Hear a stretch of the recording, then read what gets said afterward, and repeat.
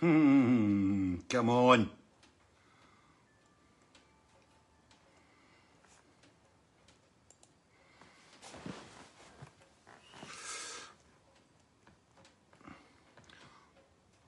Just loading you up.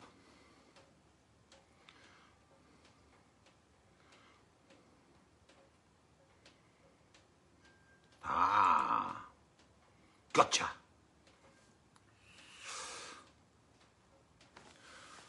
Good evening, and welcome to another Fishing Friday. Number blah blah blah blah blah. I've got no idea what number it is anymore. This is a casual thing. This is nice to actually slow down. Really, it's really nice to just take a moment. The rest of the week feels like the gig. This feels like, you know, this feels like an intermission.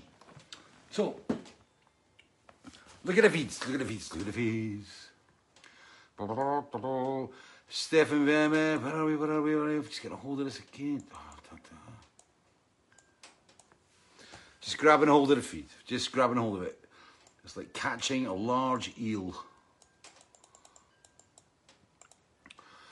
Sean Mitchell, I love Liverpool, Christy Sheffield, Darren Wells, Stevie Welsh, Roger Bowden, Sue Clark, David Day, Arnold Meese, Tim Burman.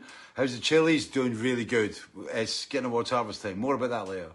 Paul Marsala, the good, Chris Ball, Dan Davis, Andrew Lynham, Neil Quarrell, Steve Jones, Alan Coupleson, Stefani Vermette, Chico Notturni, Mao Chow, Mao Salvadori, Barry Kitchen, David Richardson, hello.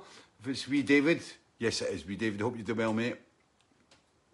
Joseph Rodriguez from New Jersey, Ronnie McLeod for Dundee, Sean Holiday for Cumbria, Derek Wilson from Torquay, Devon, Robert Walker from Cambridge, Andrew Musket, good evening Fish, and Simon Farquhar, of course, enjoying this massive positive publicity for the album. Mental does not even get close to what it's been like this last week. It's just been full on, absolutely full on. To give a little, I mean, last night, it's, we were working all day in the office, and the cabin mice, our 4 little urchins, Fagan's urchins, that we had imprisoned in the cabin for a week and a half, dealing with the mail order. Their services were no longer required. And it wasn't because they were fired, it was because the mountain has been moved and we're now in the foothills, very much in the foothills. And they did an amazing job. Liam, Jamie and Adam and Jonathan were spectacular. They were incredible. A lot of curries, a lot of pizza, and lots of whipping. Got to whip the crew to shape, you know. But they did an amazing job. They did an incredible job. And we flipped it. And I want to just say, first and foremost, thank you for your patience on this. I think a lot of you, most of you, nearly all of you, understood the kind of pressure we were under. And Simona in particular, she's not actually round about at the moment, but she did an absolutely incredible job. And her dedication to this has been, yeah, it's her birthday next week, so, well, on the 19th, so it's a special wee day, and it's her anniversary as well coming up, so got to try and do something special. But yeah, I mean, it was nuts. I mean, it was like, oh, and a night in the fishy household. There we were. We watched a wee bit of TV. We took 80 minutes off and watched a couple of episodes of Brave New World, which is it's our little addiction at the moment is Brave New World, which is it's really good. I like it. It's there's a couple of good acting roles in there, and so we're watching that. So we watched 2 episodes of that last night, and then we were packing, and I'm sitting on the couch, you know, it's not knitting or anything like that. Dad reads the newspaper and Mum's knitting. No, I was sitting on this side of the couch, and I was packing vinyl for all the way from 7 o'clock till I think it was 8 o'clock when we took the break, and if I passed that, so I was actually packaging vinyl, Weltschmerz vinyls, right, and putting away, and then Simona joined me, and she was sitting on the couch, and she was packaging up mixed packages and stuff, and then I switched across, and I was doing the Weltschmerzes and feast, just a couple of old people, you know, it's like, wow, putting packaging together. That's you doing an evening in front of the fire. But that's what it's been like the whole week. It's been absolutely nuts. And, you know, as I said, I mean, with Simona taking the orders and, you know, the cabin mice through here working away. And, you know, and I was through there dealing with customers' questions. I don't need anything from Adobe's. Bare root fruit is out. Yeah, so it's been kind of nuts, and we've just about cracked it. It's you know, I was dealing with a lot of I say a lot of the I was dealing with the damaged vinyls. Well, not the vinyls, but it's the gatefolds. We're up to a count now, which isn't bad.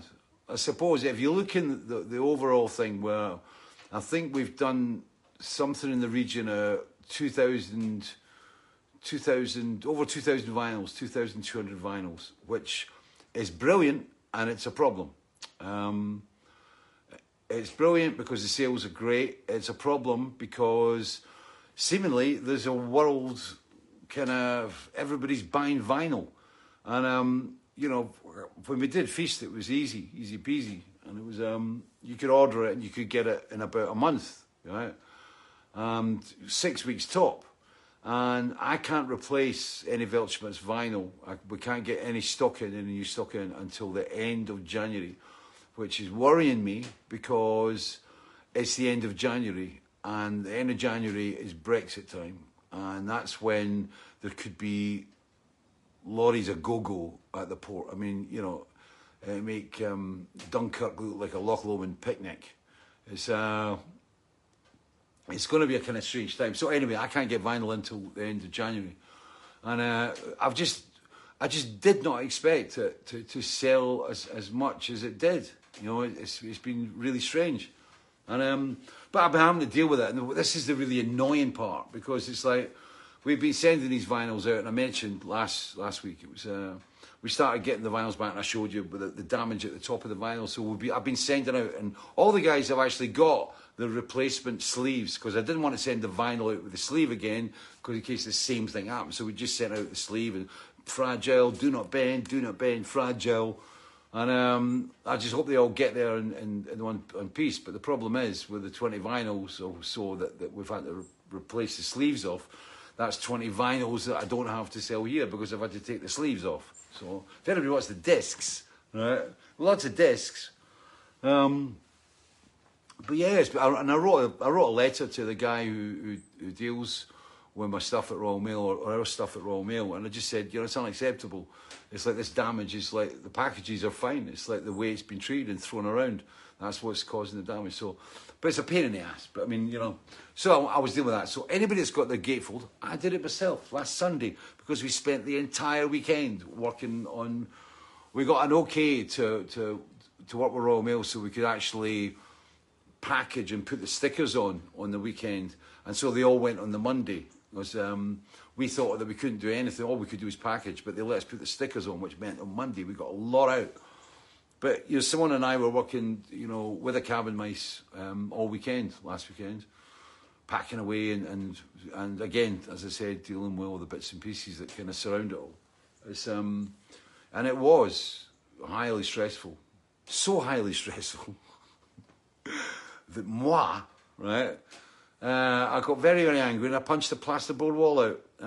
It's kind of, I do it very, very, very, very rarely, and I'm never proud of myself when I do it, but you know, it's just, I lost it. I just punched a hole in the plasterboard wall, which leads us on to another story. Victor Charlie, VC. So we're packaging, and we've got all this stuff going on, and the place is full of cardboard, and everything's kind of happening. And the other night, Simone and I went through bed,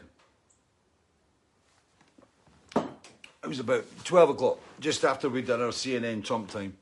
And we went to bed and I had the scratching. I was like, and I'm going, well, what's that? And I'm going, it's something outside. And because we're in our bedroom, we've got this open window. And there's bird feeders, and I know there's a lot of seed, and I've seen there's some mice outside, and we'll let the outside ones go, and they found a wee hole in this bit of curved wall that's through the back there, and they're really cute.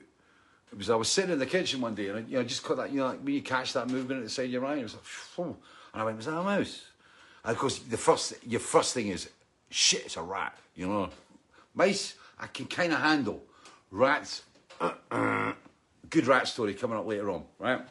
So, I'm in the kitchen and I'm looking at the wee hole in this little brick wall. It's this little curved wall. I found all these bricks in the garden when when we were actually making the garden. And we were kind of constructing the area out there. And I found these kind of slightly curved bricks, and they were beautiful. I didn't want to throw them away. And they were obviously from having made a chimney or something like that. And so the very first thing I ever built with bricks, in fact, I'll show you. It's out here. I'm going to go out the light. I'm going to go into the darkness now. So walk through here. The kitchen. It's brilliant out there now. It's really getting autumnal. But yeah. So this is where it's at. This is the kitchen. I don't think I've taken you out here before.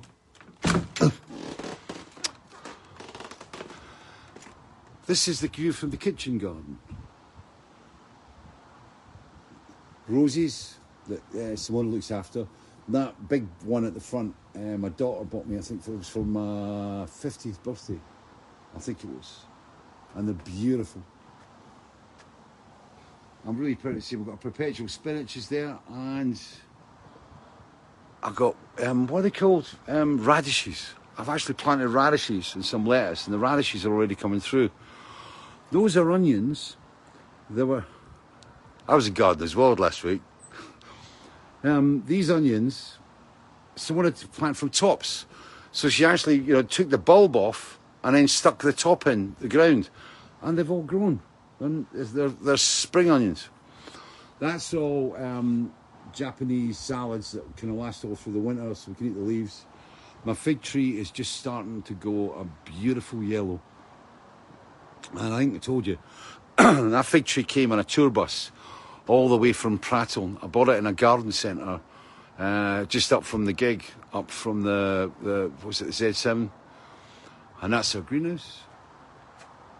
And that bit there, if you see that little hole in the wall, that curved brick, I built that curved brick wall.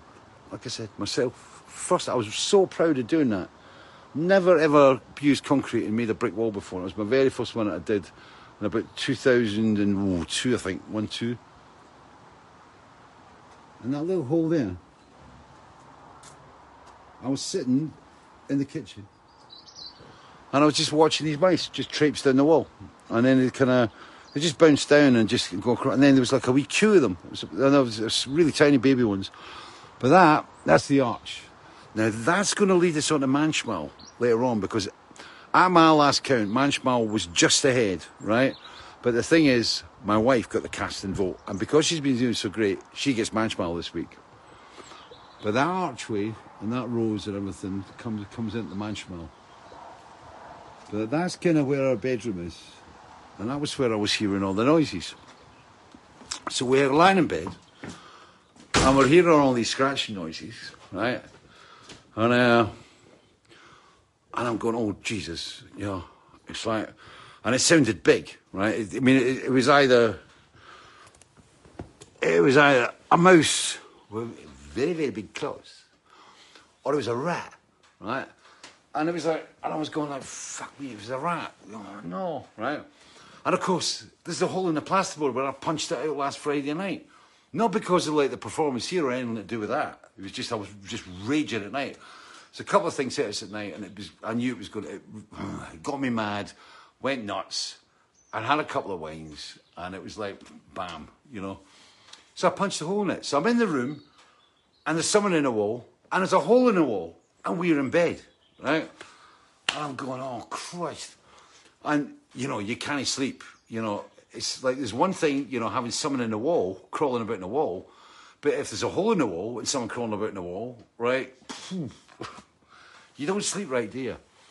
So, I ended up running around and I eventually found a great big thing and I've got the gaffer tape out and I'm following the hole and I'm still trying to work out what it is. And I went up and I banged where this thing was in the wall and I hit the wall and it's like, and I went, and it all went quiet and we went to bed again, right?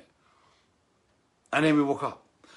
And the thing's up above the French doors, right? And it's up in the French doors, you know, and this was going on for ages. And of course, the vice presidential broadcast was on, right? So I came through and I watched a bit of CNN, right?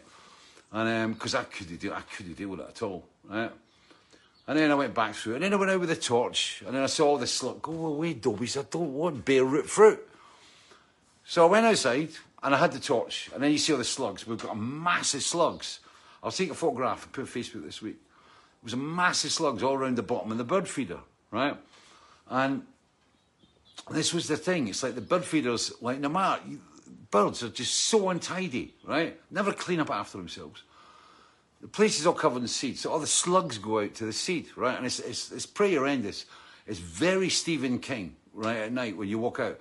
And I actually walked out in my bare feet the other day. I didn't even, because I've got problems with my nerves in the bottom of my feet because of sepsis shit, right? I can't feel it. And I stood in a slug. And I went in the bathroom, and I was like, I wonder, when how did that slug get in here? It was on my feet. Anyway, there's the slugs, and there's like the wheat seed out there, right? And the wheat seed attracts the rats and stuff, and vermin. It's like, they really are, unless you go about and hoover it up every day after the mucky wee feathery bastards, right? It's like, you know, they're there. So I'm thinking maybe the mouse or the vermin or the rat or whatever, right, has come through a hole in the wall at our bedroom and gone in that way, right?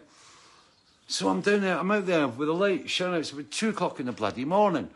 I'm like going about, and there's ivy and stuff, and there's the archway. I'm going like, oh. Went back to bed. Just got my head off the whole night, right?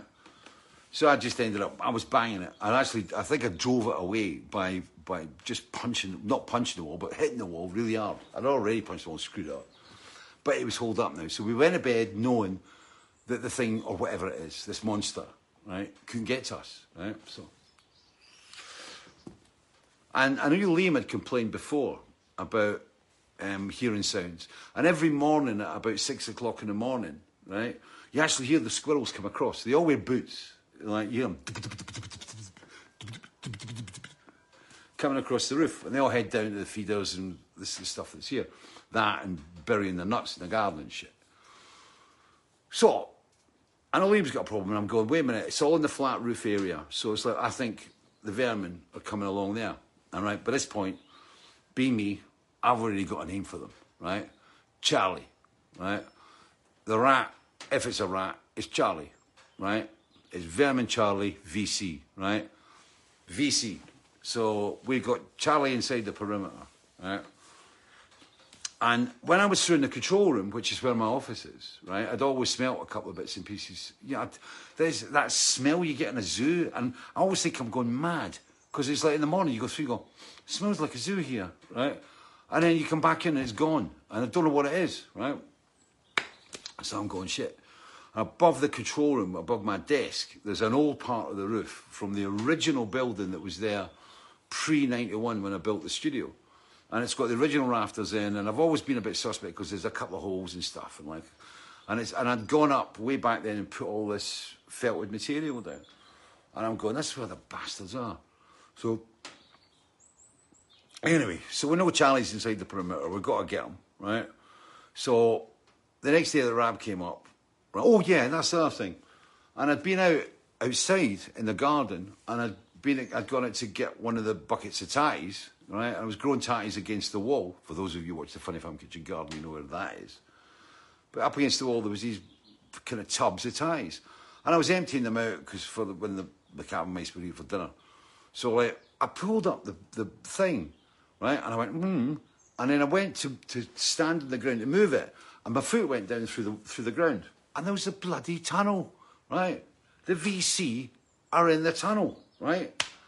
So they've got a tunnel going along outside the house, right? And this is getting like the tunnels of Coochie now outside Saigon, you know? So there's a tunnel. So there's rats in there. So Rab comes up. I said, we've got to sort this out. So we have got rat traps and mouse traps around a lot of the places. We live in the country. Shit happens, but I don't want rats, right? And so anyway, so Rab comes up the next day. So like, blah, blah, blah. We got a bunch of rat poison out there. So rat poison down the tunnel, right? We go to the hole in the wall. We take the bit of cardboard off the wall with the gaffer tape. We throw a bunch of poison down there. Fire in the hole. Gaffer taped up again. And then Rab went up. We got a rat trap. And Rab put not a trap, but a poison thing. Because we poison them. There's no point in catching the damn things. It's going to be a weak, a bit of mouldy smell, but it's dead, right? So there's a rat trap we put up in the attic, right? Next day we come back. Victor Charlie's eating all the poison out the tunnel, right? That's all gone, right? But, right, the previous night, one of the things we'd done, I'd remembered I'd bought a sonic repellent thing that we tried to put in the garage, but it didn't work in the plug holes for whatever reason. So I brought that in and put it in my bedroom. So in our bedroom last night, everything was quiet, right? But when I was through in the control room last night, right, Victor Charlie's up in the ceiling, right? Up above my head, and it's like I'm going, this explains everything. We got Charlie's up on the roof, right? So this morning, come down. Our bedroom was quiet last night. All the bait was replaced this morning when we found out that the VC had eaten it all, right?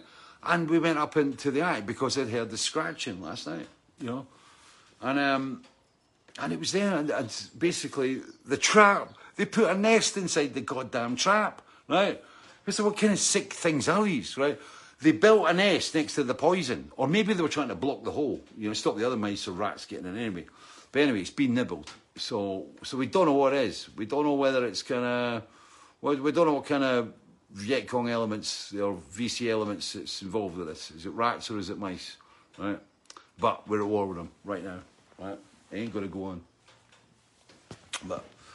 so that was a VC. So that was one of the stories. And the American fridge freezer. It went down, right? So when the guy came up, he actually came up last Friday, and we had to get another appointment. So we had to defrost the American fridge freezer, which meant taking all the stuff out freezer stuff at the garage and go, so by then it's only 2 days, we better read it all now. What an excuse to let go, indulge yourself. So, and of course, and I'm going like, after, it was a 40-hour defrost, and after, just as we get into the end of the second day, I'm going like, it's funny, we just have a freezer, we don't have a fridge, and I went, the wine cooler! I completely forgot. We've got a wee wine cooler thing. So all the butter and everything was in there, shoved in there. But yeah, so the American fridge freezer went down, right? That's now been repaired and everything's all dandy. And you just forget, how much you can use a fridge and rely on a fridge these days. And you go, how did we used to do that, We're back in the old days. But anyway, so the American fridge freezer went down. We got VC inside the perimeter. The cooker, right? The tap thing, which is brilliant. I love it, right? So it's decided to start playing up and stuff. And now when you make a cup of tea, it's like it's kind of like a torture event. So you put the cup up and it's like something this near boiling water. It's like splitting all the place. So I had to phone them up, right? So I filled in all the forms, right? The guy that put the tap in for me in Gullin doesn't do servicing, right? He just installs. So I'm going to get in touch with Quooker, Quooker, Quooker, right? And of course it's a Dutch word, isn't it, right? So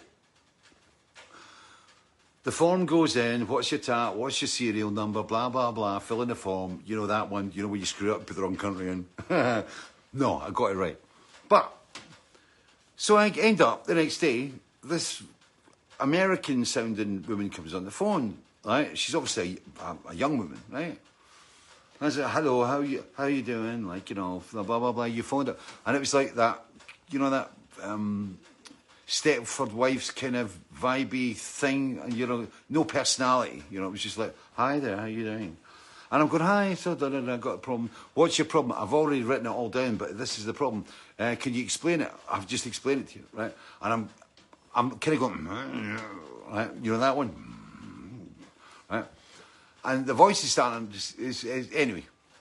So, I said, look, I'd really like to get somebody out here. And it's straight on to the money. It's like, you know, well, it's going to cost you 150 quid. And I went, as you do. I went, fuck's sake. And she went, pardon, sir. And you knew right away. It was like, you're being abusive and your call was going to get blocked and you're never going to be able to speak to Cooker again, right? I went, talking to somebody else in the room.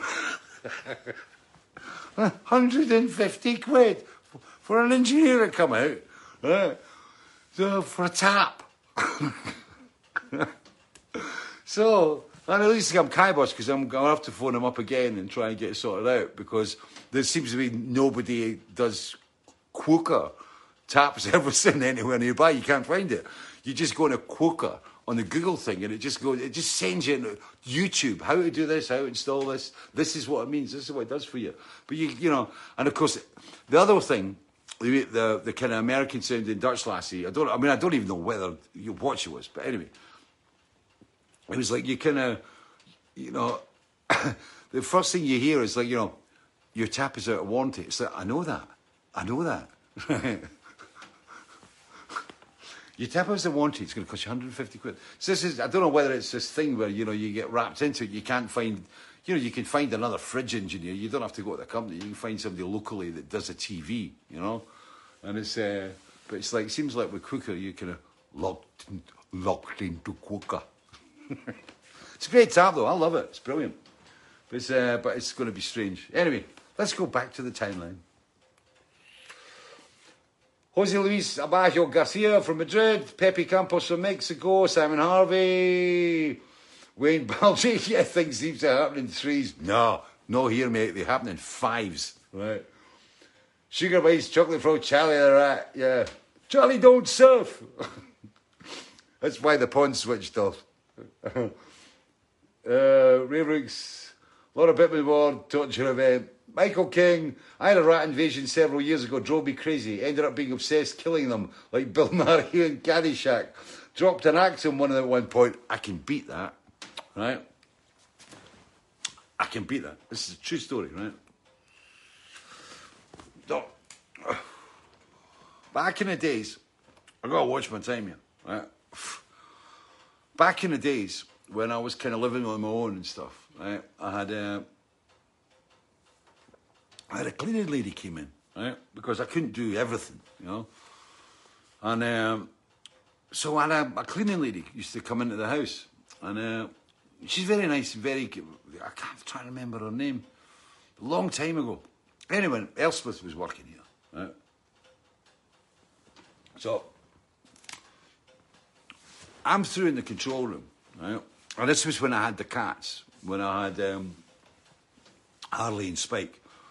And so, you know, back then, it's when I had the two cats. I had no mice in the house, which was great, but I also had no birds. I had lots of dead robins, right?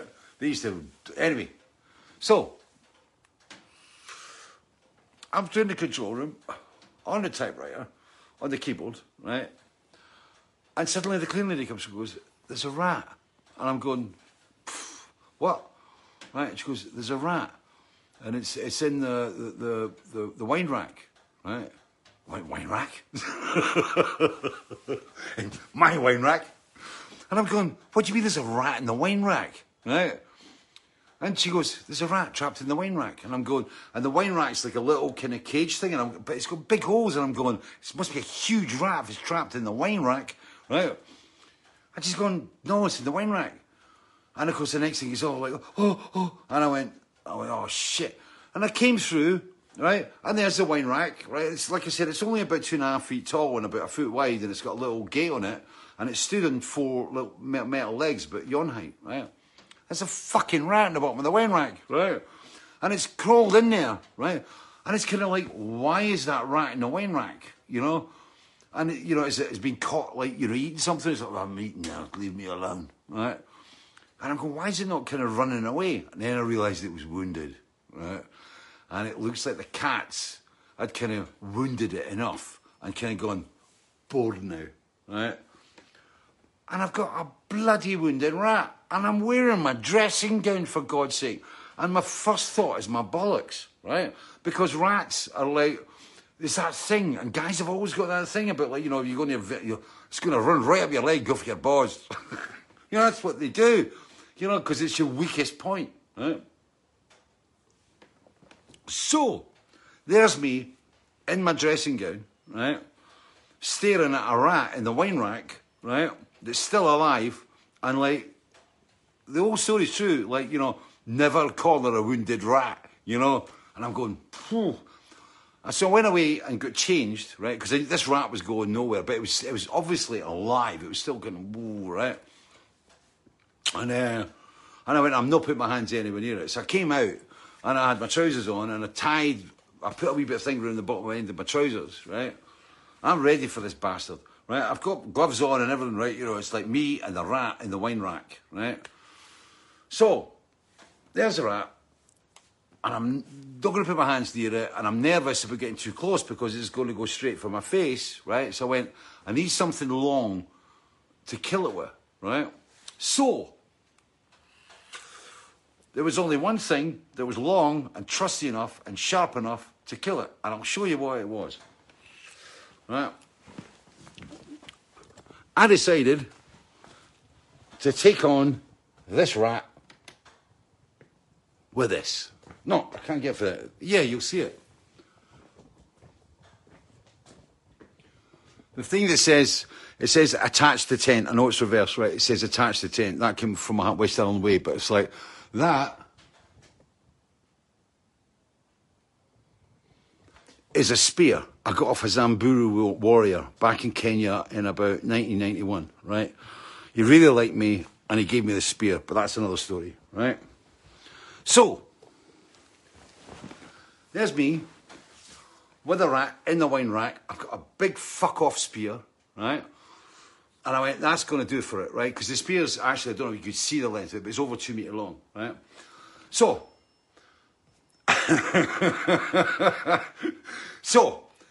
I get the spear and I decide to go straight for it, right? And I'm not a great spearman, you know? So it was like, you know, I'm kind of, you know, and the rat's only about, what was that size, right? But with a tail, right? But it was still a big body. It was about a body about yawn size, right? It could still give you a bollock, a nasty bite, right? So I'm there and I'm trying to train this spear through the wine rack to get the rat, right? I went bang, right? And I fucking jumped and bam, right? And I had it right between the shoulder blades, and the bastard's still moving. And I'm going, fuck, right? So I had it round the back, and it's like, it's going like fuck, right? And I'm going, I'm not going to let this go, because if it was angry before, it's fucking angry now, right? So, spears down through it, right? So, I'm going, I can't let it go, and I can't like shout in the clean, like, would you mind holding this spear in the rat for a bit while I go and get something to get a good dunt with, right? And I've got a knob carry, but it was above the door, right? But the nearest thing that I had in the house, this probably makes this house sound like it's just full of lethal weapons, right? But I reached behind me, because behind me was a panang, right, which is a sword. And I got this sword from this captain when I was out in Brunei, when I was doing this jungle warfare thing, when I went out to work with the army for a bit, and I went out, but that's another story. But this panang belonged to this headhunter in Brunei, right? And it was actually used for cutting off people's heads during the war. And I've got it in the room, as you do, right? So the panang's behind me, right? So I've got the spear in a rat. I'm reaching out behind me to get this panang, right? And I managed to get it out of the sheath, right? And it's a big lump of metal, this thing, right? And I got the rat pinned there, right? And I managed to get around, I give it a big dunt, right? And that done for it, right? And it was, and that was it. That was me killing the rat story. So, like, you know, And then I had to carry the damn thing out, right? And the cats are looking at me going, yeah, that was good. Yeah, rats, I hate them. Victor Charlie, if you're listening, you're gonna die. Right, it's 22. Where are we at? Victor Charlie, Cooker. Oh yeah, questions. Oh, I'll give you another good one. There was a great question coming tonight, and I completely forgot about this, right? And it was like, it's John Lennon's birthday. This is from Scott McDonald. It's John Lennon's birthday. Do you have any Lennon or Beatles stories? Sadly, I never met John. He's somebody I would have loved to have met up with. He's a guy I didn't like. I got into the Beatles. I remember when I must have been about 8-year-old. I mean, I remember my mum and dad had the Beatles parlophone singles. So like, She Loves You, yeah. And I used to play them when I was a kid, One of the first Beatles singles I bought was in a church jumble sale thing in Dalkeith up in Buccleuch Street, in the halls up there. And I bought Lullaby the Kinks, and I bought We Can Work It Out and Day Tripper. That was the single. We can work it out. And I used to love that song. He's a day tripper, one-way driver, yeah, one way to get, whatever it is. Never remember the lyrics. But yeah, I remember buying it. But the Beatles was kind of, it was another generation, By the time, when I was about 12-year-old, that was when it was Hey Jude, and suddenly it was Let It Be, and then suddenly the Beatles were split. And I said, well, there's no point following in them, is it? So, but I listened to McCartney, and I used to like McCartney. I liked Wings. I loved the Band on the Run album. Red Rose Speedway was pretty good. Venus and Mars, I started to drift off. I think that was the last one, and then I forgot. But McCartney, I didn't really get into. And then it was and Lennon was kind of there, but he was always a bit, I don't know, for me as a kid, he was a bit hard and, combative and stuff. And, and it was the whole hippie thing. I didn't kind of get off on. It wasn't kind of, I just didn't see Lennon until I got older. And then you discover Lennon, and then you see a whole different kind of angle in it all. And I really liked it, and I've loved the writing and the songs that he did post Beatles. I mean, I'm not a huge fan, but I'm hugely respectful, and the words and the attitude I loved, And anyway, but the thing with John Lennon was, he died on the 8th of December. He was shot at the Dakota Buildings in New York. And the news came through here on the 9th. And on the 9th of December, 1980, I was in a blue Hummer van, and we just loaded up everything that we owned from Ettrick Shaws, right? From the house that Diz Minute and I stayed in. Diz, you probably already know and you're aware of, was the bass player that joined Marillion. He was in Marillion until kind of beginning 82, 81. I can't remember off the top of my head now. It was, but at the time, Diz had this blue Hummer van with Stoned Dome Band in white, hand painted on the side of it, right? It was with a flying saucer. It just said to the cops, "Stop us. Just pull us and smell the van," right? But we weren't. And that was the thing. He was really clean, right? But the van just had this. It was like cheese to a mouse. It was like, oh, there's hippies in that van, right? So we're in the blue van.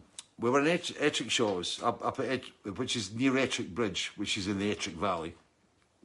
The Ettrick Valley comes off Selkirk and runs down south. And I don't need any. Oh. It was but we were moving, and Diz was going to drop me off in Dalkeith, and then he was going down south, and he was going down to Retford, and he was going to spend Christmas in Retford with his folks. I was going up to spend Christmas with my folks in Dalkeith, and then we were going to meet up basically right after the 1st of January, right? We were going to meet up and we were heading to Aylesbury to join Marillion, right? But on December the 9th, Diz and I had loaded up all the stuff from the Ettrick Shaw's cottage, which was way up in the wild. I mean, it was something out of a horror film. I mean, it was like, you know, it was where there was werewolves up there, man, right? Well, the sheep went missing, it wasn't our fault. But it was anyway. So, Ettrick Shaw's, loading the Comer van, and we were driving down the Ettrick Valley, which is absolutely beautiful. It's stunning. The Ettrick and Yarrow Valleys are still two of my favourite places, like, you know, like in the world. I just love them. It's at the right time of year, and especially this time of year, it's incredible. But in December, we're still driving through golden, copper, red. You know, it was still a massive broadleaf colour. These avenues all the way up. And we're driving in the Comer van, and the radio was on, and all we heard were Beatles songs and John Lennon songs.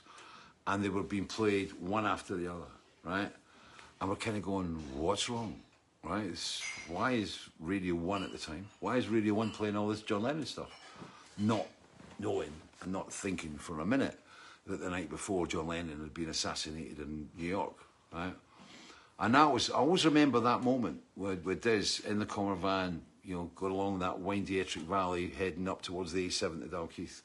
And like, you know, and the fact that Lennon died, and it was such a powerful hit, you know. And I think it was probably, you know, I mean, Elvis was never kind of, I mean, Elvis was Elvis, but Lennon was still kind of part of kind of my life, a lot more than Elvis was. So there was this kind of like, wow, and it was being assassinated. So that, always remember with Beatles. I mean, as I said, never met him, but. Right? He says, taking this in a completely different dramatic direction. I never met George Harrison. I never met Ringo, I can remember. But Paul McCartney, I met once. Right? And Marillion used to get invited to these EMI conferences.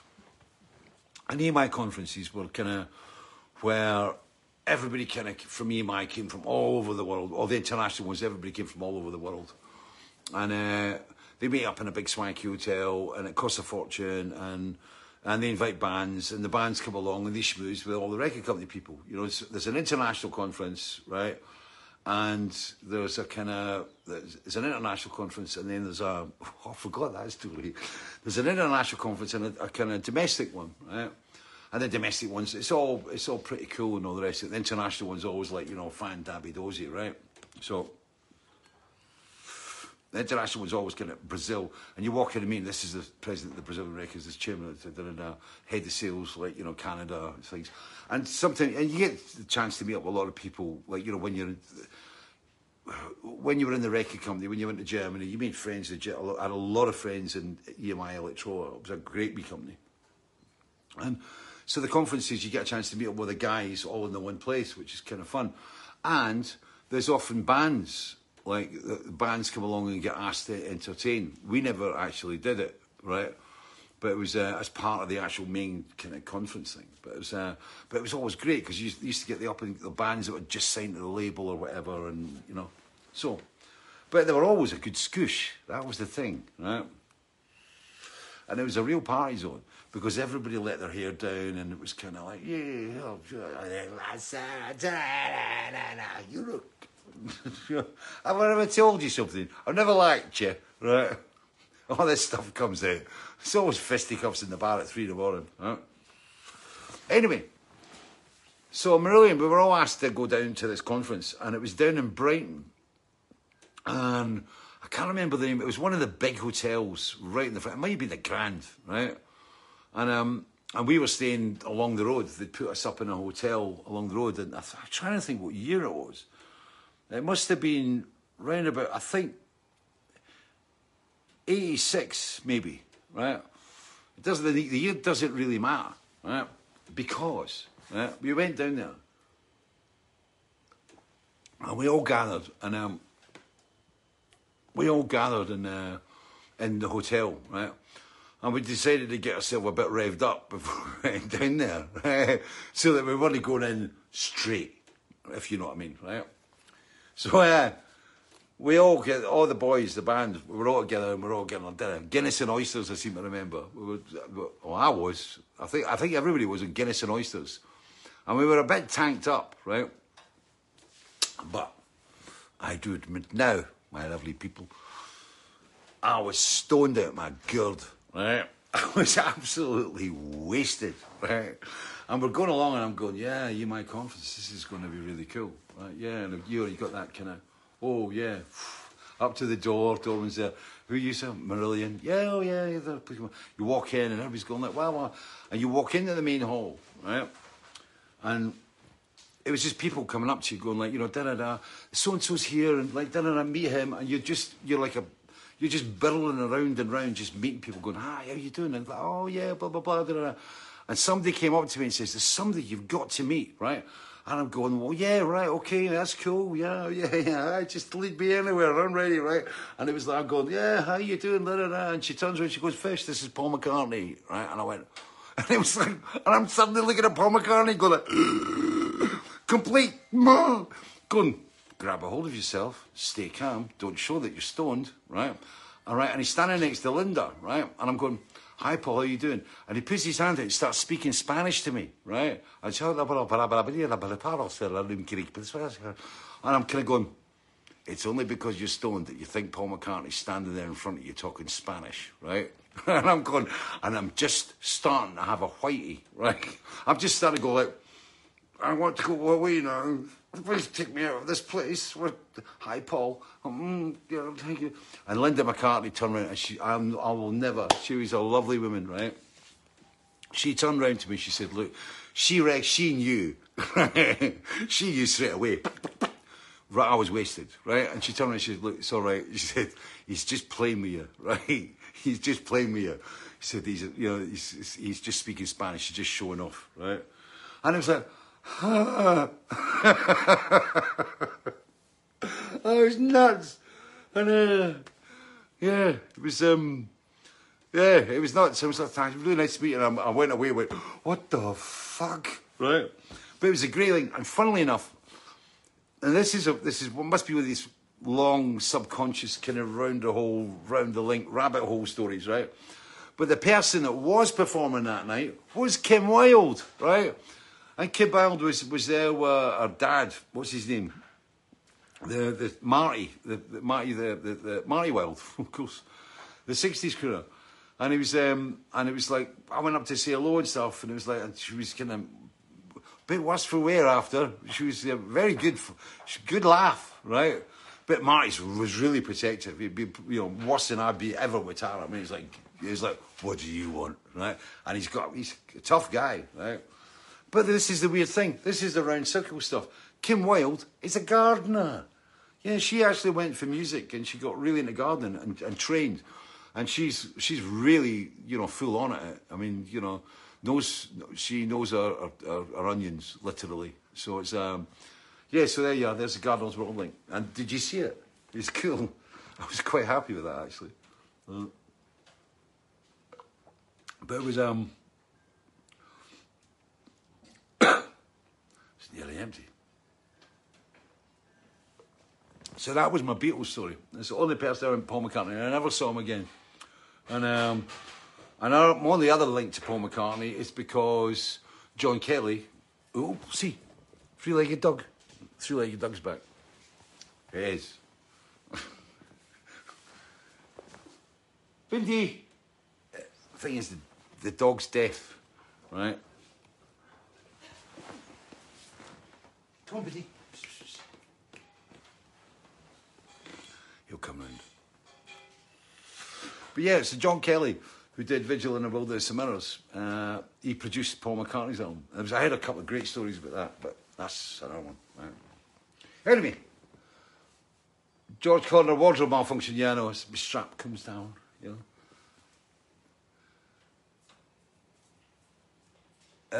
Julie Bailey ordered vinyl Weltschmerz Love. I don't. Smoke I did with Paul? No, but I did with somebody else though.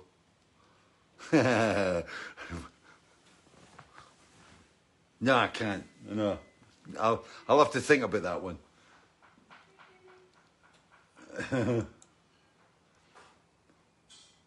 Rich Stone, cool man. Ray Lambert, Esther Pujol Rodriguez, come, we can try Spanish, German and English.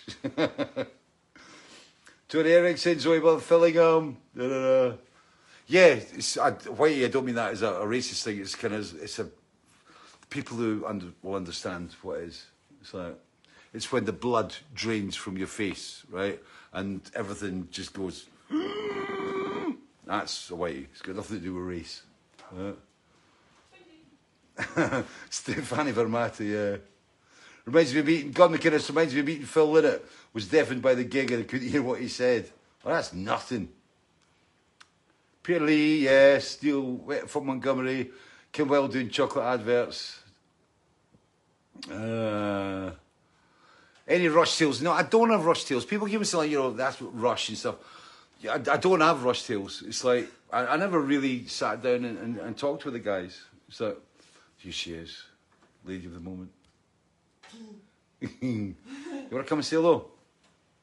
Already.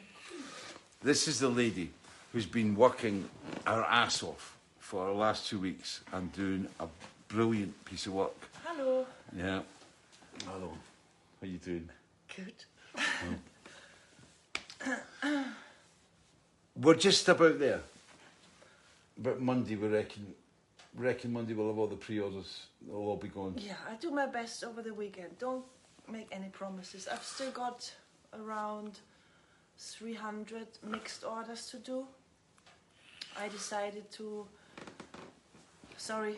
There's been so many delays with mixed orders like remasters, T-shirts, yeah, sweatshirt and things. But I had a little help last week, and I had to use this opportunity to get bigger batches out, so it was easier to print 50 labels for deluxes or whatever. Then she's done brilliant, absolutely brilliant. I mean, many orders are gone. About 10.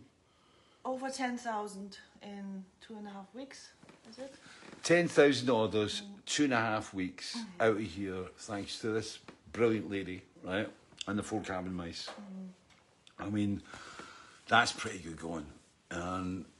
And we sailed it, didn't we? And as far as like, you know, we sailed so close to the wind. It's like the Cabin Mice, the guys, the packing team, they went just as the Lothians went in another formal lockdown, right on the edge of it.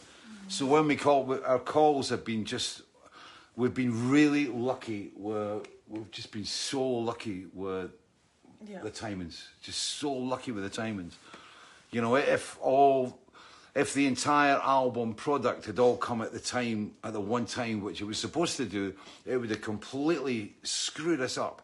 And because the vinyl, because the standards and then the vinyl and the deluxes arrived at different times because of basically problems that happened in the production, they arrived at the right time for us to package and move them, and the whole COVID thing just fell into the right places. And space-wise as well. And space-wise, we were really running out of space. It's like, but we've done well. So we've done. So is it on total the whole Virtue? It's about 10,000 albums. It's about 10. You mean all yeah, the something like it's about 10,000 altogether, something like that, 10, 11,000, which is really good. It's brilliant, and for those of you who have bought it, thank you very much. It's been brilliant, and you know, without your support, then you know I couldn't have made the album, because it was like, you know, it's really been stunning. But it's great. I mean, Feast. This is people have been asking about. You know, well, I'll bring you through in a minute. But what's in the freezer? No, I've just decided what I do. Oh, have you? Just Oh, cool. But it was it was. It's been a sea effect, you know. But everything's been kind of evolving, and you know, we've had people asking about you know, why is it not at retail? I don't want to put it at retail. I don't have to put it to retail, right? It's like we keep it tight and we're letting it slow burn. You know, the album on last week, it was a phantom number 9 in the UK national charts. We're not chart registered because, as I said before, we're not at retail. You have to go to retail to qualify for the charts. You have to go to Amazon to qualify for the charts. I don't do Amazon anymore, right? It's the kind of the Amazon deal is just, it sticks in my craw, right? I wasn't happy with it. I just go, I don't want to deal with this, and all the bureaucracy and the paperwork, and then trying to contact people. I mean, if anybody's out there as an Amazon seller, right, that sells on Amazon, right, you know exactly what I'm on about. You try to get something answered, you get sent to a fact page, you end up in a fact page that takes you another fact page, that takes you another thing, that takes you right back, and it says, please go to the fact page. You know where I'm at, right? And we got sick of it, and we had a couple of big arguments with them way back, right? And I'm not going to go into detail because it's boring, but it was obvious, right? Kind of what was needed, but computer says no. And we spent, I think it was 8 months trying to sort this problem out because it fell down the cracks of what the computer software could deal with. And all I wanted to do was talk to one person to go, this is what it's at. And then I actually ended up talking to a person, right, that was a bit higher up the ladder. And I said, look, this is logical. And she went, yeah, it's absolutely logical, and that's the way it should be.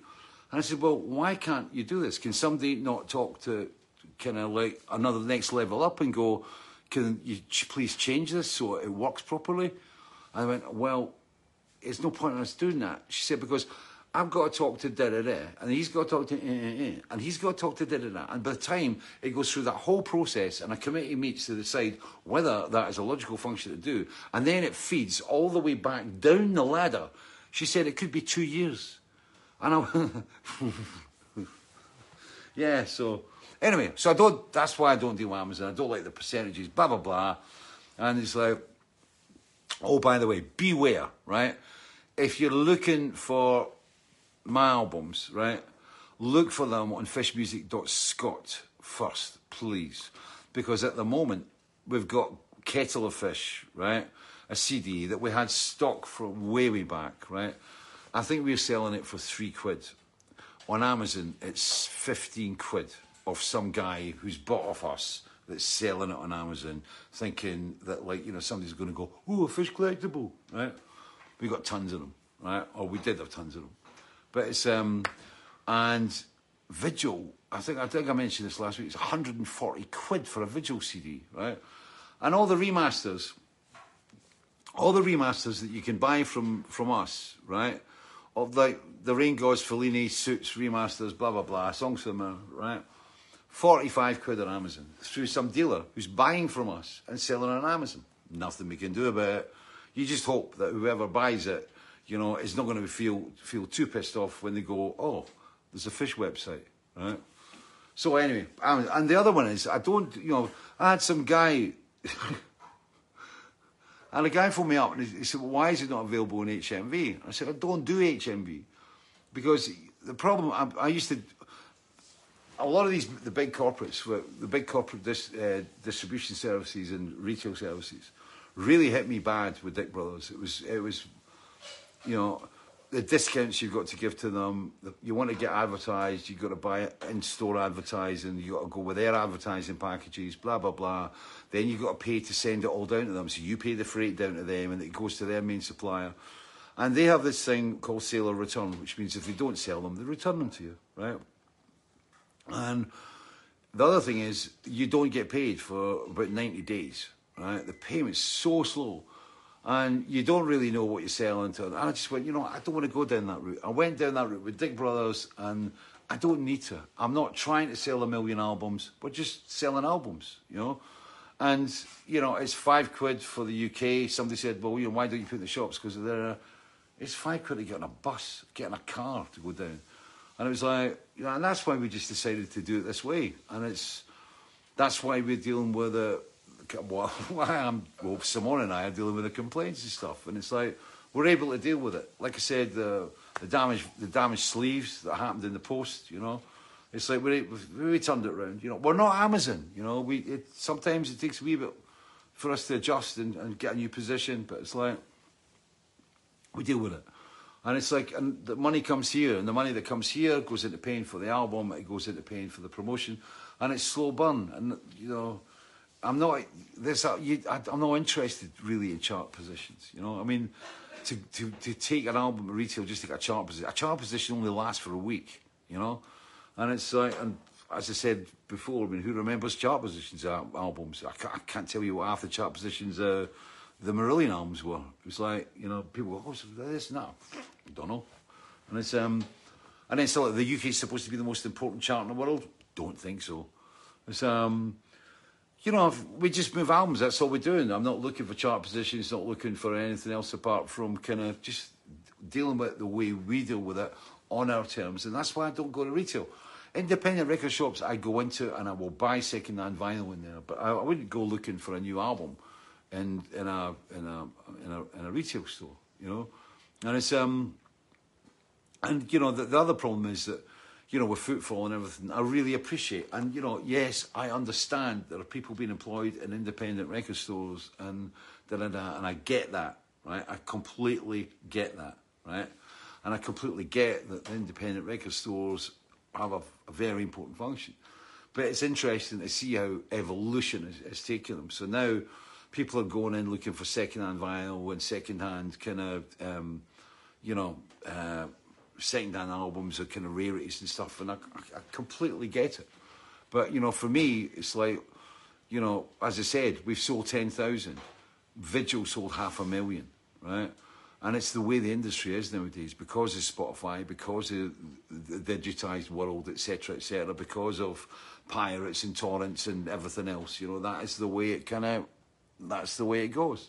And I accept that.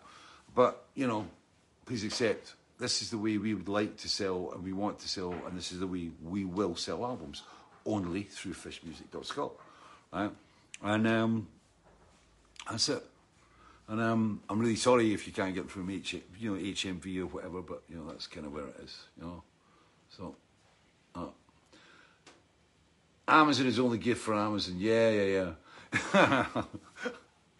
There was a great big rabbit hole just appeared in front of me, and I went, no, I can't really go down that hole. Right.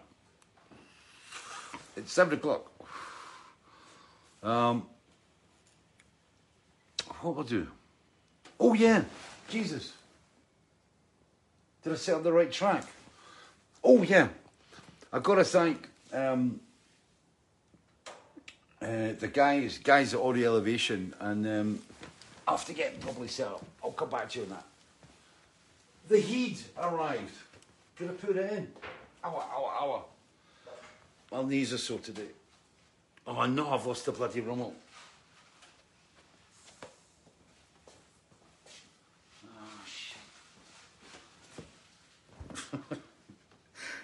This isn't a gag.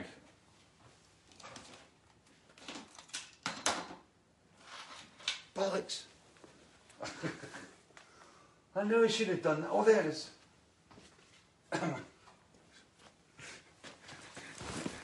Serious, it's not a gag. I actually do lose the effing remote. Right? And I can't remember which one's on. Can't go back on.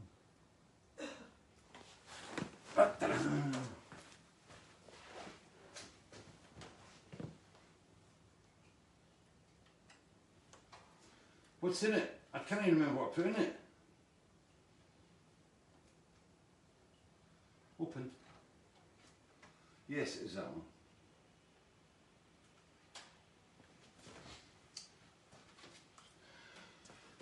The thing is, it was unbelievably close today between Manchmal and Great Unraveling. Seriously, it was like the votes were such that I took a note of them somewhere, and the votes were such. Well, there it was. When I went for it, it was 232 to 234. 234 was for Manchmal, and 232 was for Great Unraveling. So Unraveling will be up next week, so you can see what you want to do with it. But Manchmal was picked, and where is it? 1, 2, 3, 4. Track 6. I don't know.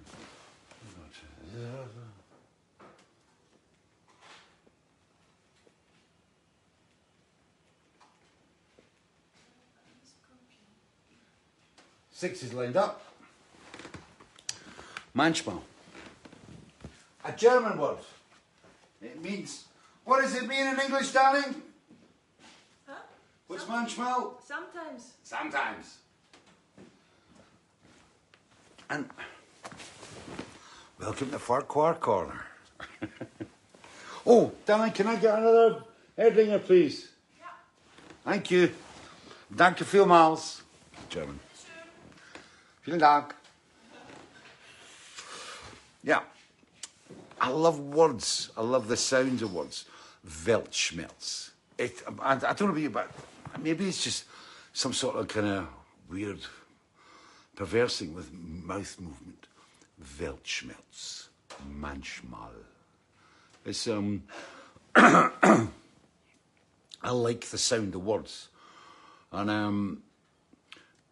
And I came across this word, and I thought it's a great, sometimes. And I went, that's a great title for a song. But in German, it was even better. Oh, thanks, babe. We've got favourite words, right? Come on. Up, right? We've both got favourite words, right? I've got favourite German words. And one of my favourite German words, because I love the way Germans join words together and things, and like they kind of build, they're actually like phrases made into words, right? But I like tatsächlich. Tatsächlich. What's that? Tatsächlich. Really? Yeah. Really? And Simona's got favourite English words as well. Nevertheless. That's the big my one. absolute favourite. Nevertheless. Nevertheless. But it's the same, it's got a rhythm. Nevertheless, Yeah. Nevertheless. What other ones have you got? I don't know now. You got me here. Shout them through when you get them. Oh, Yeah. no, I've just totally You screwed did it. it wrong. Sorry, I screwed that up. Oh. I'm not normally a beer drinker. But yeah, so when I came across manchmal, I just went, it's a great word. And it was sometimes manchmal.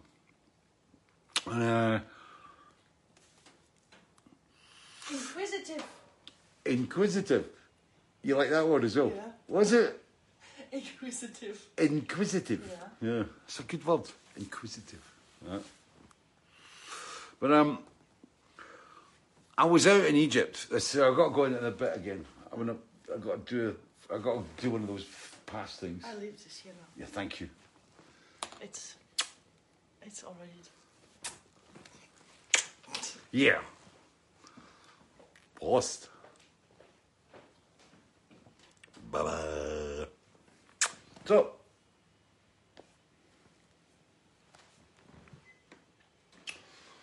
I was down in Egypt, and I'd gone down there where previous relationship, Heather Finlay, right?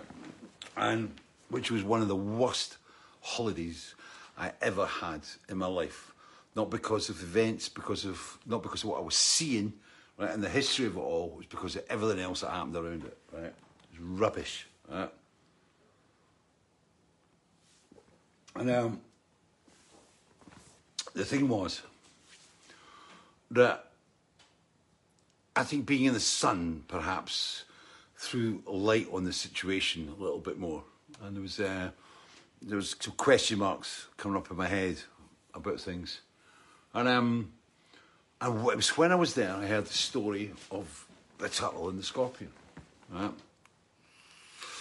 And the story of the turtle and the scorpion, if I get this right, it's a really ancient story. And I remember it was the guy who was our guide. We were on a boat going up the Nile. It wasn't quite Agatha Christie, but it nearly was, right? And we were on this boat, Luxor Cruises or whatever it was. And it was, you went there, and at night you basically finished your meal and went through, and the boat travelled further up the Nile or whatever. And you went in the bar and spent a fortune on brandy, right? And you didn't realise how much you'd spent till you got to the end of it. And somebody went, here's your bill, bugsy. Right? And it's like, what the? That many bottles? Anyway, So at night, we'd all sit around and we could talk about stuff. And then it was, and the guide was on about, he said, well, it's this story, the turtle and the scorpion. And I went, what story about the turtle and the scorpion? And then he told me this thing. And I went, wow. And it kind of rung a bell. And basically, it's the turtle and the scorpion are on the riverbank. And I think it was from the Nile. I think that was why it was relevant. It was a story it was an old Egyptian kind of folk story. The turtle and the scorpion are on the riverbank. And the scorpion comes up to the turtle and goes, I want to get to the other side. Can you take me over? And the turtle goes, are you crazy? He said, you're a scorpion. Right? And the scorpion goes, no, it's all right. You know, it's cool. No? It's, you know, if you take me across and you'll be fine. He says, no. He says, I know what's going to happen. He says, like, you're gonna get on my back, right? And as we go across, when you'll sting me, you'll kill me. Like, that's what you're gonna do. And he goes, no, I won't. He said, why would I do that? Right? He said, why am I going to sting you when you're actually taking me across the river, right? And it's like, you're taking me across the river, I'm going to be grateful for it. Why am I going to sting you? If I sting you in the middle of the river, we'll drown. I'll drown, right? And Turtle's thinking about it and goes, yeah, okay, that makes sense, right? That makes sense. Why would you sting me in the middle of the river and kill yourself and me at the same time, right? And so the turtle goes, bam, okay, we'll do it, right? So the scorpion jumps in the back of the turtle and they go across the river and they get to the middle of the river and the scorpion goes, and stings the turtle. And the turtle turns around and goes, why did you do that? Why would you do that? In the middle of the stream, why would you kill me in the middle of the stream? You're going to kill yourself. And the scorpion says, it's in my nature. Right? And when I heard that, I went, oof, right? And when the Finlay thing went down, that's when a lot of the lyrics started to they took on a different slant. When I approached the album, when I was approaching the album, I was sailing up a very, very different river from the one that I ended up on, right? And when I went up that river, I got washed very violently down and set sail in another one, right? And this was a song that was born from the second journey, so to speak. And basically, the song is about trust, right? It's all about trust, right? And it's about going into relationships and always believing that, this is going to be the right one. This is going to be the right one. And it's like, this one's not going to screw me over, like, da-da-da, it's going to be all right. And it's in my nature. And this is Manchmal.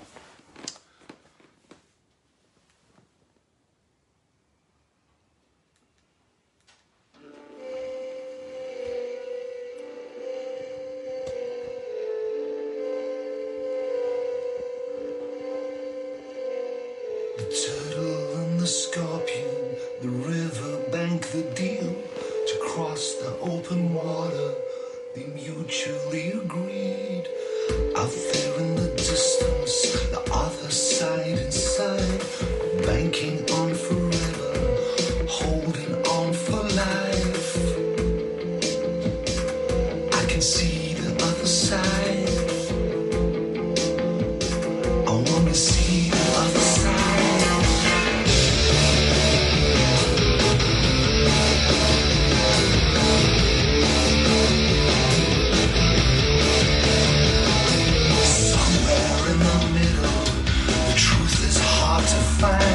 I'm running round in circles, I find I'm running blind, praying for the distance, praying for more time. I'm running round in circles, I'm running out of time. Manchmal, I often think of you. Manchmal, I want to see you through. Manchmal, I should feel something more inside. Manchmal, I wanna reach the other side.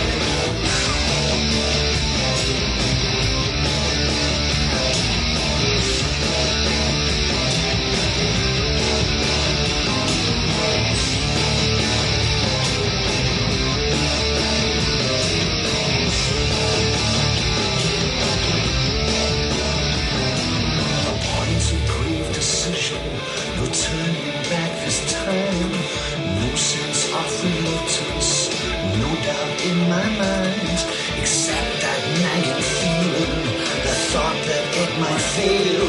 The bullet's in the chamber, the sting is in the tail. Marshmallow, I only think of you. Marshmallow, could we see it through? Marshmallow, there is something left inside. Marshmallow, my nature cannot hide.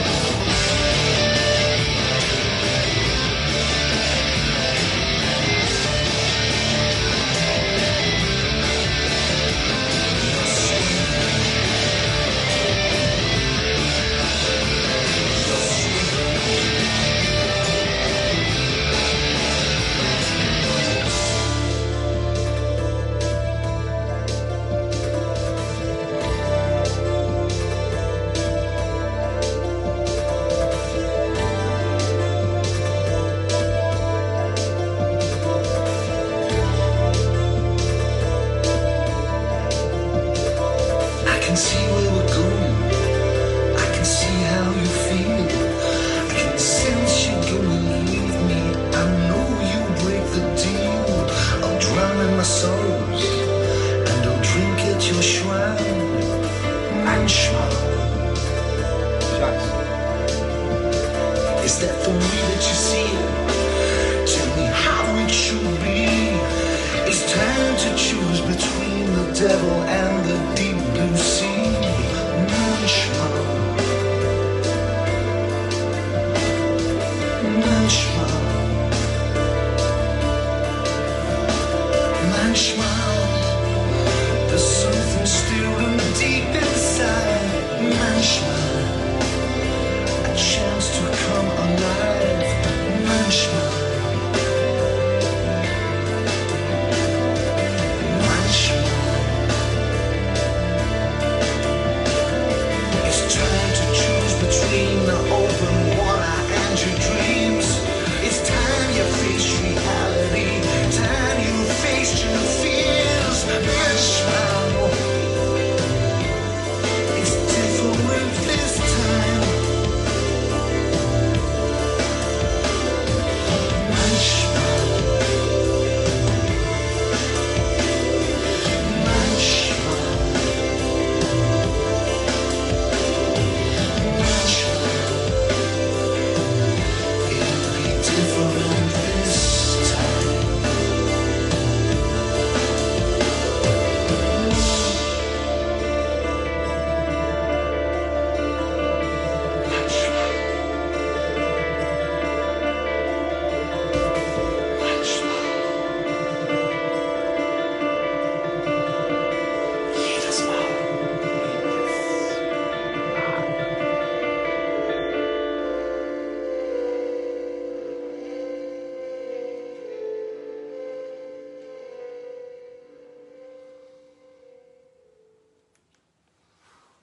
Yeah. You like that? Yeah, I love it. Yeah. Manchmal. That's from 13 Star. It's, like I said, I didn't listen to it. I didn't listen to that one today because I wasn't sure, because I thought if Great Unraveling gets it, and I've got to listen to 2 songs now, but you make this yours. That was yours tonight. No, I did. Yeah, it was. But yeah, it's and again, it's a German word, you know, the same as Weltschmerz, and the song ends. For those you might not get this, but die Deutsche versteht ganz alles. You know? It's at the end it goes manchmal, then it goes jedes Mal, and jedes Mal means every time. So it's sometimes, every time. Cynical, yeah, but that was kind of how I felt at the time, and it was, you know, as I said, you know, it was kind of at that point. I mean, you've never been. I mean, the album shifted like that, and it just took on. I mean, and it's again, it's I told you before about Long Cold Day off the Fellini Days album. It's just one of those songs that kind of you've got a beautiful dynamic and the emotion, because it's like you got the sadness, you know, like. You know, is this the way you see it? Is that the way you feel? Manchmal. You got a sadness in it, and then you, at the same time in the chorus and the Ellis, it's like, Manchmal, Manchmal, you know. And it just sounds great. I love it. And it's, you know, like I said, I hadn't heard it, and I knew it was one of Simona's kind of favourite songs at the catalogue. So it was,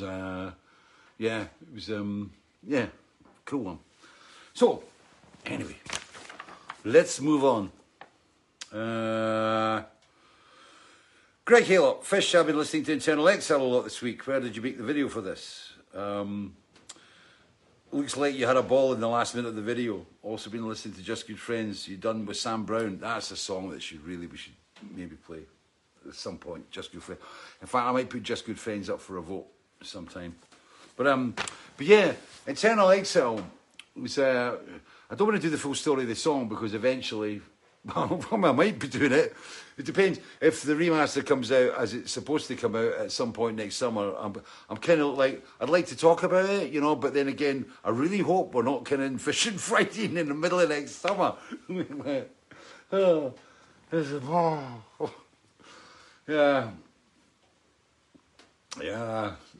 Yeah. Yeah, February.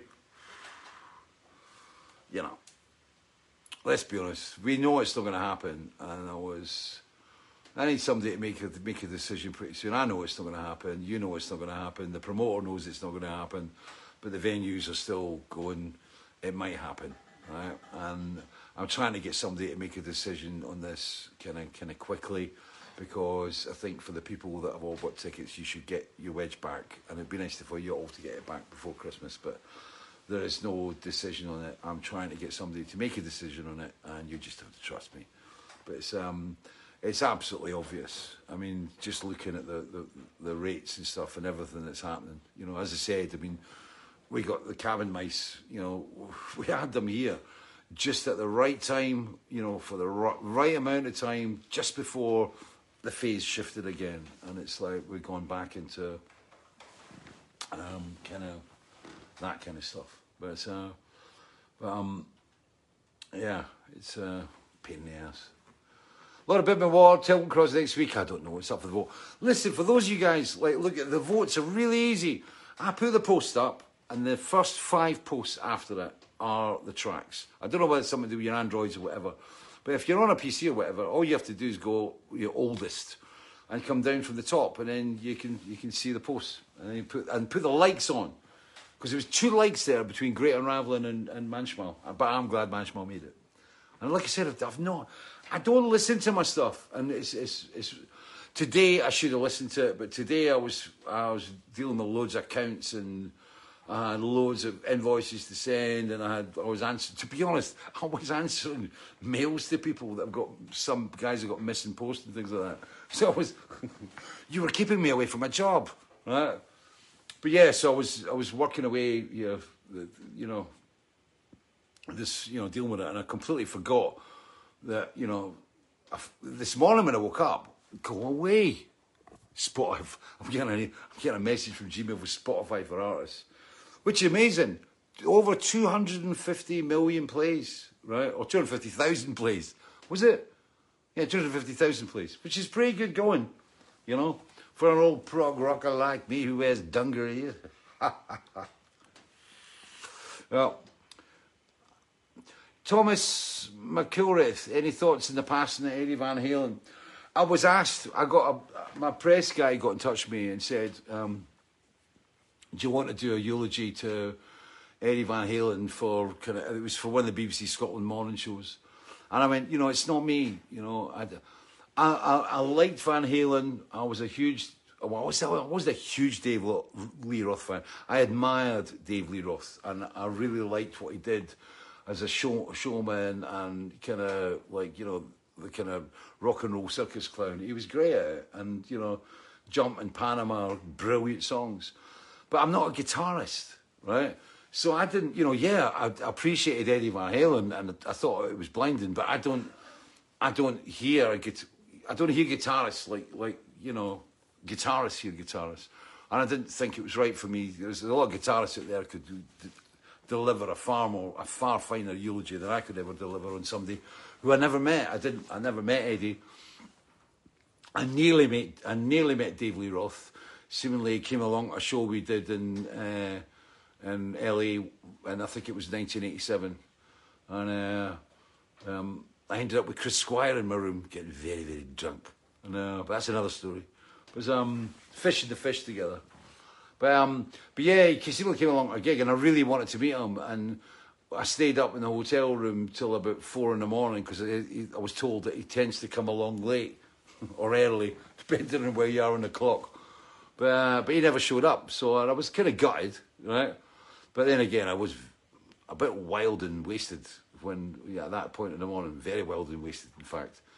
And so I never met him, and I liked it. I mean, it's strange that Frank Usher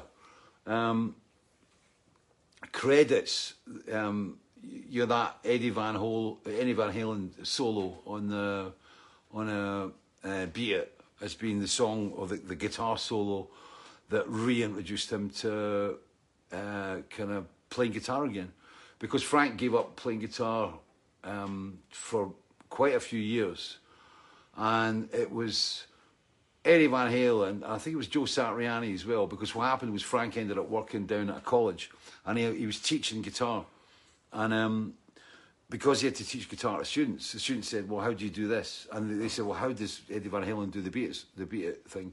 And Frank had to go and analyse it, and that's what brought Frank back into playing again.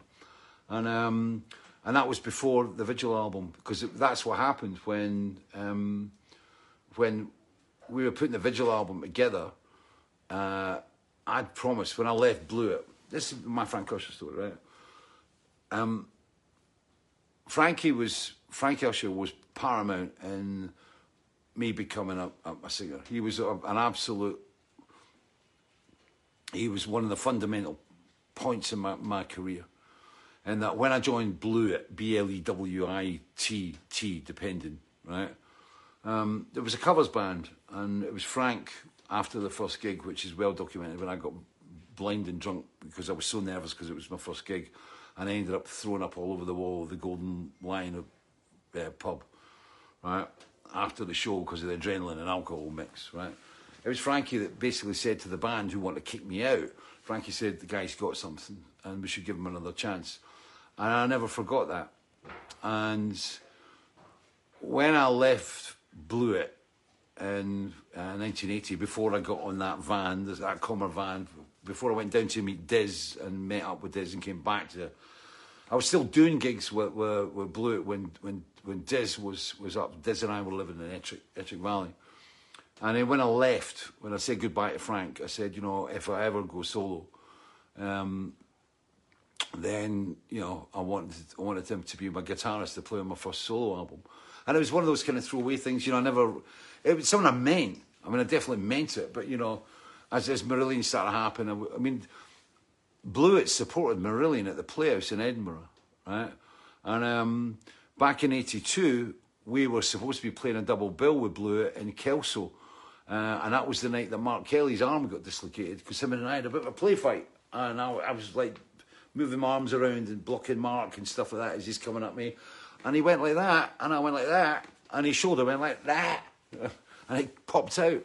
And we couldn't do the gig that night. So it was the Cross Keys Hotel in Kelso.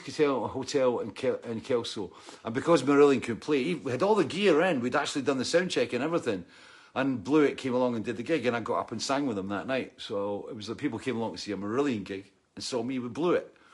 But Frankie, as I said, we always kept in touch. He saw me, he came down to see me a couple of times, and came down, I think he came down to a couple of London shows, and we were always great friends.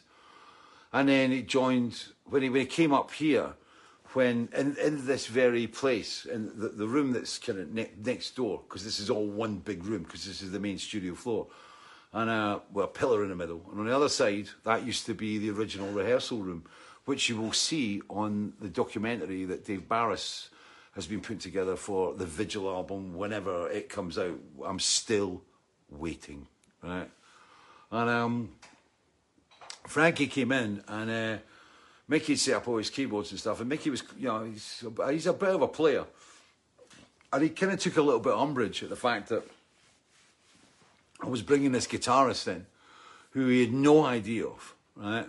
And I said, we got to give this guy an audition. And that was kind of where it was. It was like, okay, you know, Frank's got to audition and see if he works. I mean, I was longer in the tooth by then. And Frankie came in with exactly the same amp that he had way back when I last saw him in Blew It, right? And he came in and he's a bit bedraggled with his guitar, the guitar that he made and that he makes. He's a brilliant guitar maker. Yeah. And he came in with this old guitar and the amp, and Mickey was starting, let's have a bit of a jam then, see where it goes. And Mickey starts playing this kind of like clever fancy pants keyboard part with all these arpeggios and things like that, right? And Frank takes the doobie out of his mouth, puts it in the neck of the guitar and just goes, wah, and just starts to play like nonchalantly along with Mickey. And Mickey's looking at me going like, who is this guy, right? And it was brilliant. And Mickey was absolutely blown away. And that was how Frank joined the band. And Frank was in for, you know, a fair time after all that. But yeah, and it's sad because it's like, you know, it's, you know, I've not seen Frankie now for 2 years, 3 years. Last time I saw him was at a funeral of a mutual friend, and he was there with other guys, and I was there with other guys. And I tried to make contact, but it was rebuffed, let's say. There was no real contact. And I've written a couple of times to Frankie, and, you know, I don't know what's happening. I don't know what I did. You know, I've got no idea what happened. You know, I think, you know, it's one of the things with Frank. It's Stevie Mansis had exactly the same issue where Frank stopped talking with Stevie because he wanted another bass player in the band apart from Stevie, and I wanted Stevie, and I think that was part of the parcel of the whole thing. That, and we had a sound engineer who was one of Frank's friends, who wasn't, you know, when the time we went from acoustic to electric, he was not handling the electric side, and I got rid of him, and I think Frankie objected to that, which is fine, you know, but it's Frank decided that him and I weren't talking. And it's sad, and I miss him, and I'll always love him, and I'll always be indebted to what he did for me and all the rest of it, but, you know, so be it. It's, I've offered the olive branches, and so far they've just withered away. But anyway, let's move on. Anyway, so that was it. But the thing was that I forgot to add the kind of the tip ending. And the tip ending of that story was that with Eddie Van Halen, it was when Frankie was playing, when I went up to Frankie after he'd done the audition, and after, because I walked up to him, I said, what happened? He said, well, I said, like, you never used to play like this. You know, you never used to play like that. And he said, the thing was, he said, because of that musician, the kid down in the college saying, you know, da-da-da, and he learned it. And that was why he got back into it, and that's why he span round, and that's why he came to the audition and passed it and became my guitarist. And it still will always be remembered for the solo on Cliché, which he played down in London where him and I stayed during the Vigil album. But that is another story. It's 25-2. We're moving on. Ray Provost, Chris Squire, legend. I only met him 2-3 times. I thought he was okay. Strange guy, big guy, but then again, aren't we all?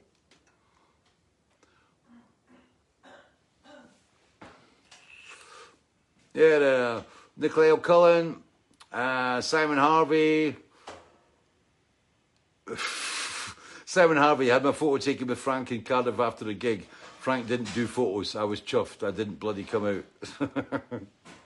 Joe Watson, check out the shop. Oh, right, Gary Hingemarsh, George Corner.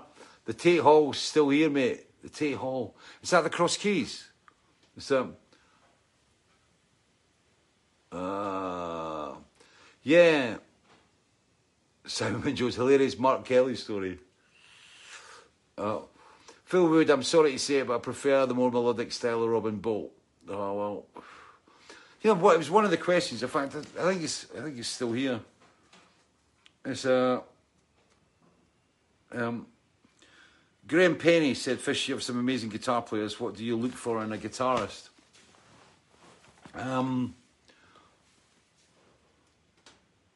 I think when I'm working with a single guitarist in the band, and he's somebody that is stylistically incredibly flexible, and he's somebody with a multitude of feels, and he's somebody who's technically good, who's great at doing lead guitar work, who's great at rhythm, who's got an understanding of acoustic and electric, and understands textures, you know, and he's somebody that doesn't have an ego and doesn't have an attitude and doesn't have a problem of any kind, wherever in that's going to affect his playing and stuff, and you know.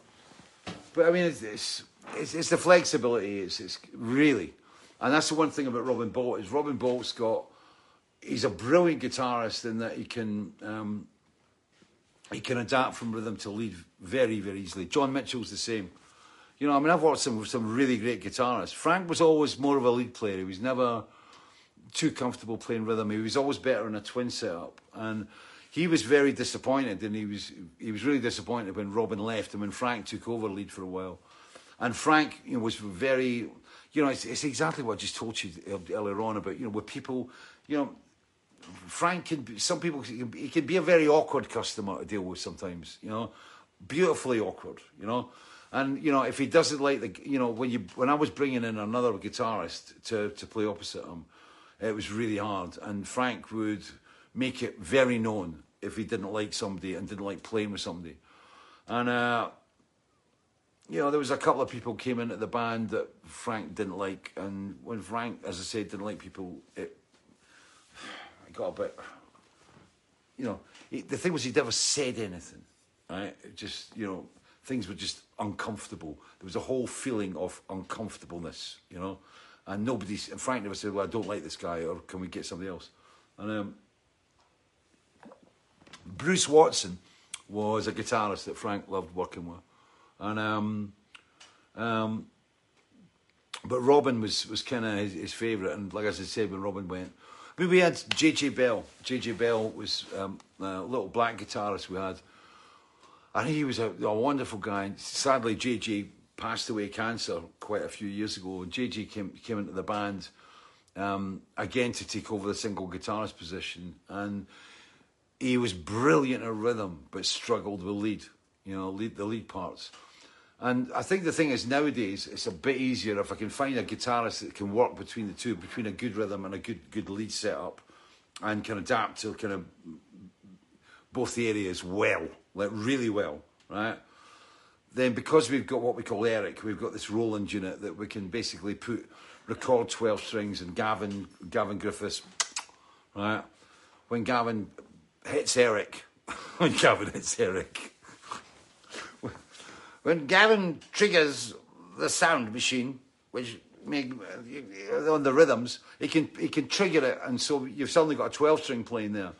So you can sometimes, very often or not, or that's it does work. Somebody forgets to plug it in. It's what happens is that, you know, you can trigger it and you get the rhythm guitar part, so the guitarist can play lead to the recorded rhythm, you know, and it works. But I mean, that is kind of roughly kind of where we're at. Where are we guitarists? I don't play guitar. I don't understand guitar. My mum and dad, I think I told you before, bought me a guitar when I was really young, and it was a Beatles guitar, funnily enough. It had the four faces of the Beatles, kind of, they were like melted onto this orange plastic kind of body, right? It was a plastic guitar with nylon strings, and it had their autographs on it. See, the Beatles autographs. And when I got as a kid, it was like there because my dad had taken me up to a store, I can't remember its name off, up in the West End of Edinburgh, and the big guitar shop, and they handed me this beautiful acoustic guitar, right? And I thought you just hit the strings and it played songs. I still do. And I was gutted. I think I was really, really upset. And I think that's maybe what turned me off guitars, because I really thought that's what you did. I didn't really have to tune them. Tuning? What, you go, what's the little sticks at the top for? Yeah, kid. So, as a kind of compensation, because my dad wanted to give me a guitar for Christmas, I got this orange plastic guitar with nylon strings with the Beatles autographs and the Beatles faces on it in black. And I think it lasted a day, and I sat on it and broke it, right? Which is always...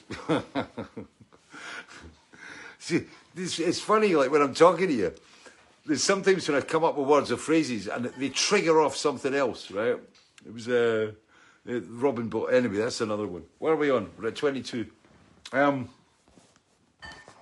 Thought I'd do a bit of vinyl again today. So I want to go back to a song. It's been. This was the one that was recorded for Parley with Angels, and I was really kind of. I loved it, right? I really liked it, but it wasn't kind of. There was something about it that just wasn't kind of quite on the button, and it was. And at one point, when we were looking at the single album, it was like, well, the one song that was tagged for, okay, you know, if we're going to move one of the tracks or leave a track off, and I didn't want to leave Waverley Steps off, and it was like, well, we could always put it on the Blu-ray, and I just felt it was like, I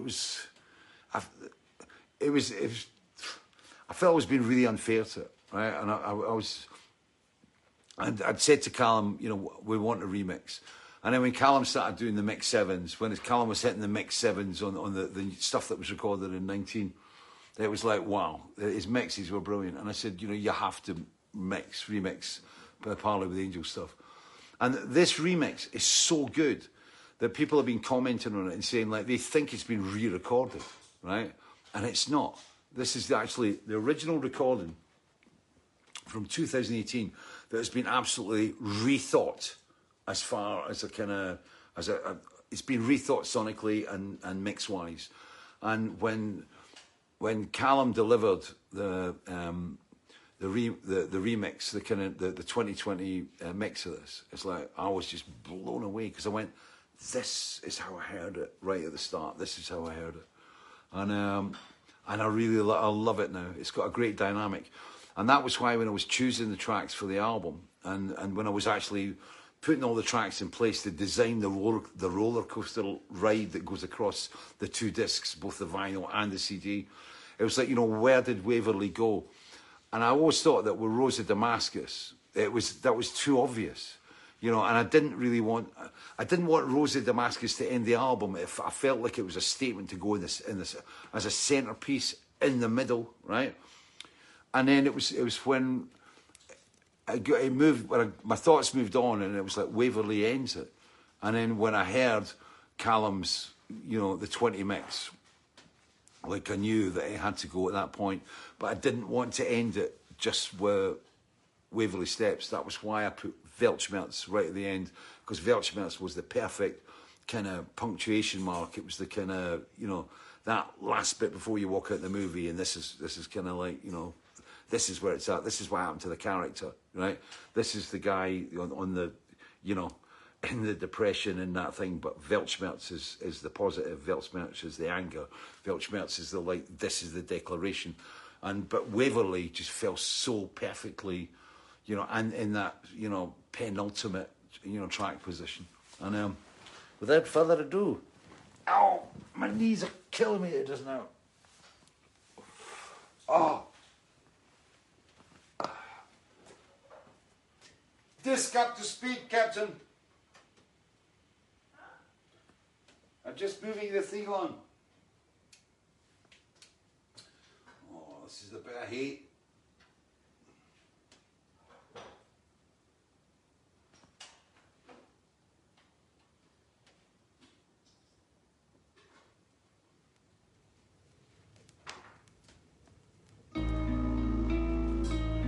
Waverley Steps from Weltschmerz.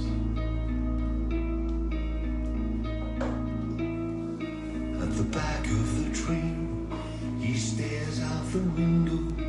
The carriage is empty, commuting is done. It's the end of the line.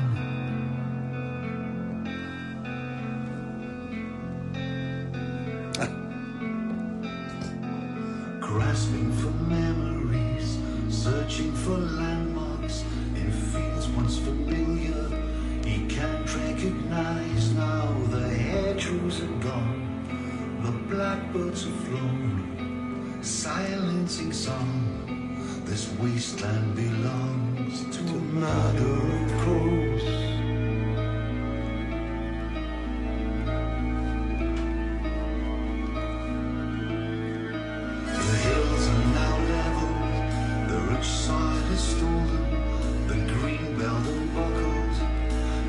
yellow behemoths smell smoke of the sun.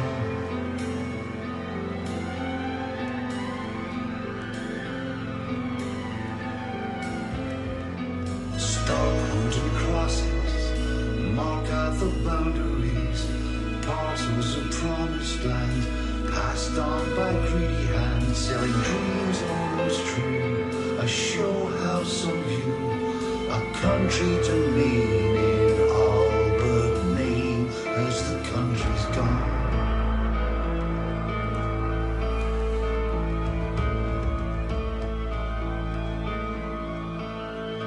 His fingers crush the sticky beads of the barley, pull tubers from the fragrant flower of,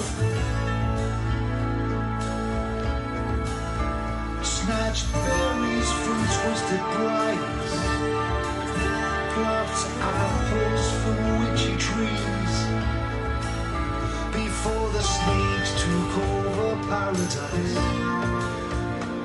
and the black dog first appeared.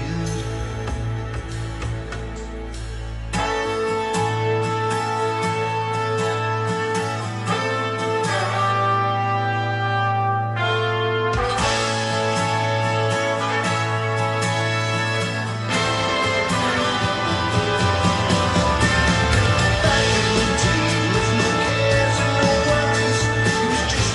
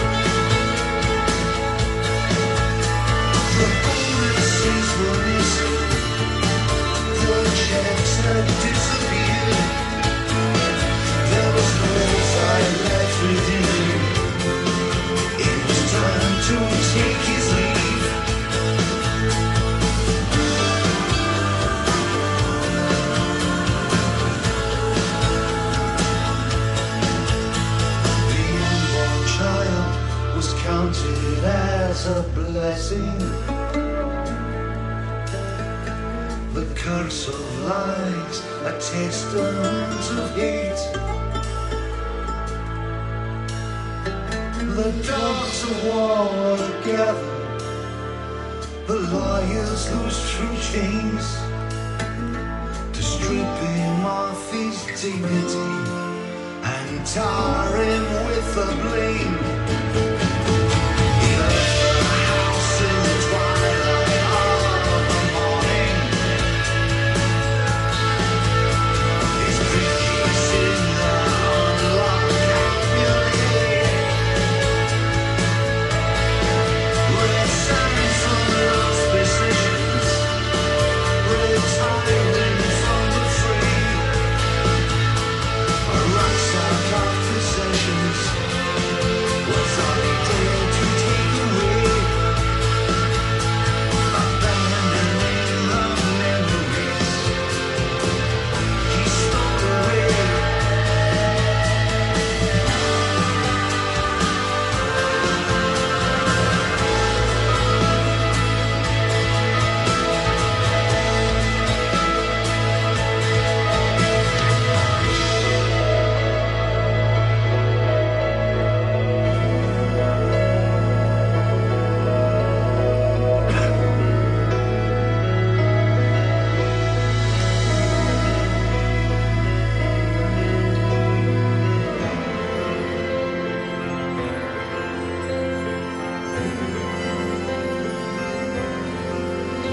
He stepped off the grid and fell out the system.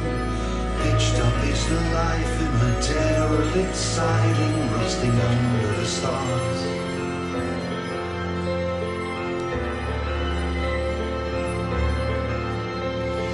Gathering strawberries, plundering apple trees, he lived off the land as the moons crossed the skies. In the first note of sun, with the fire's been gone, the black dog returned.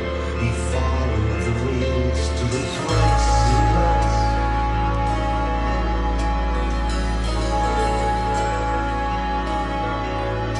From the Waverley steps, he stares at the station, tied to a black dog, faithful beside him at the end of the line.